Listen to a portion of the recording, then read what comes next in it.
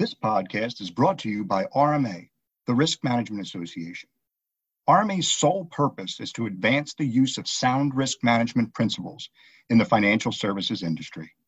Learn more at rmahq.org. Hi, I'm Stephen Krasowski, Communications Manager at RMA.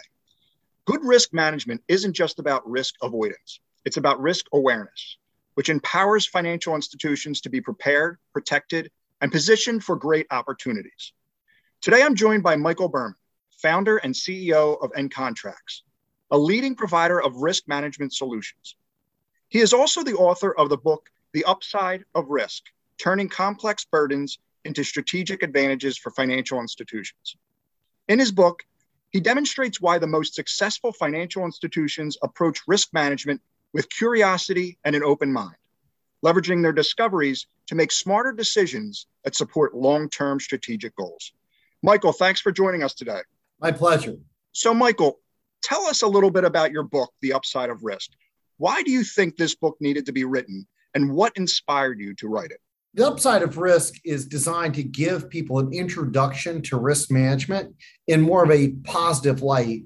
So often when we read articles or the literature regarding risk management and its brethren compliance, it's always about what went wrong, and it's all about defense and how we can protect ourselves.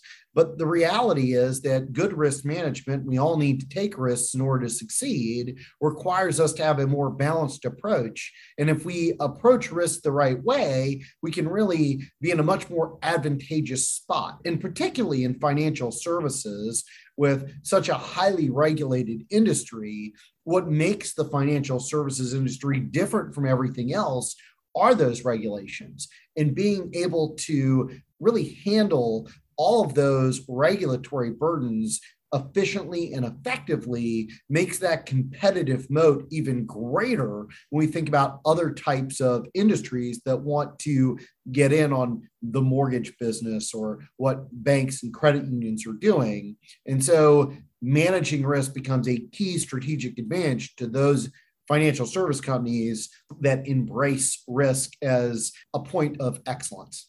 What are some assumptions about risk that lead bankers astray?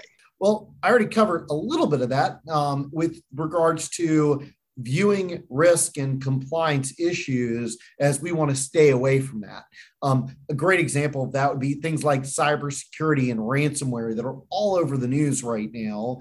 And there are bankers that will just practice avoidance. Well, we're not going to do online banking, mobile banking. We're not going to do cloud-based things because there are all these risks out there.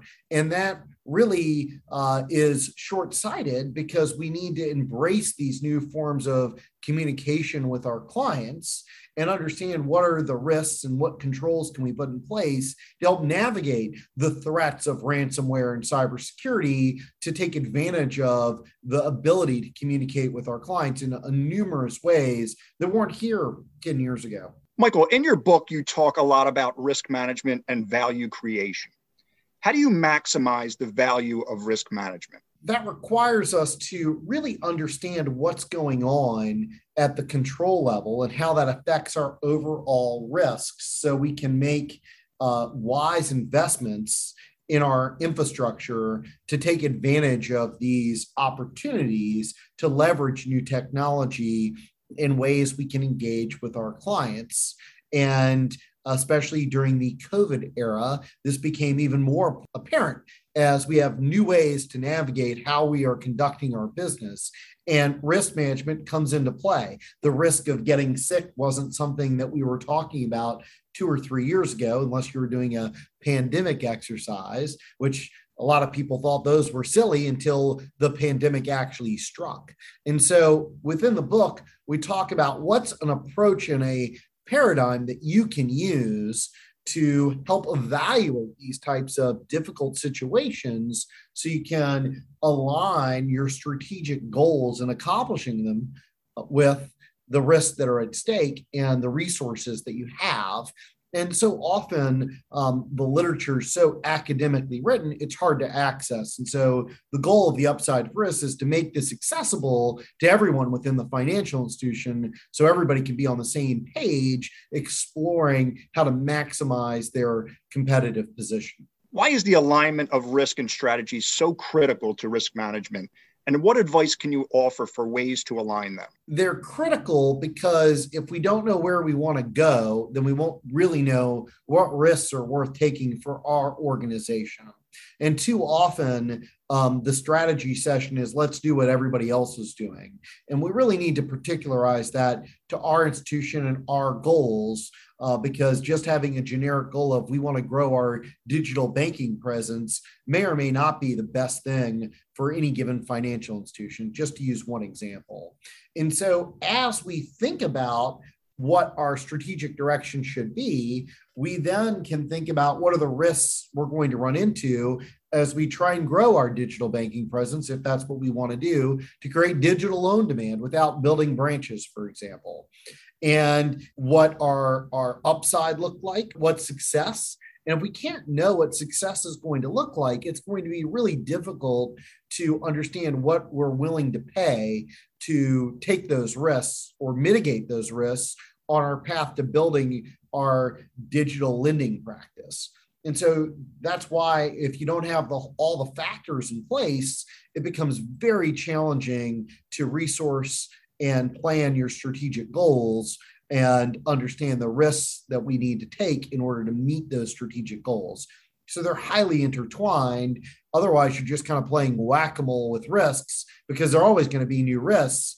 But then we're just trying to put out fires without trying to go anywhere as our strategic direction. And that leads to stagnation or the institution shrinking because we're not really driving forward. So, Michael, to wrap up, what is the key takeaway from your book? Have a strategic plan, have a process for evaluating risk. So when you get done with risk assessments, those documents are useful in planning the strategic direction of your organization so you can take full advantage of your opportunities.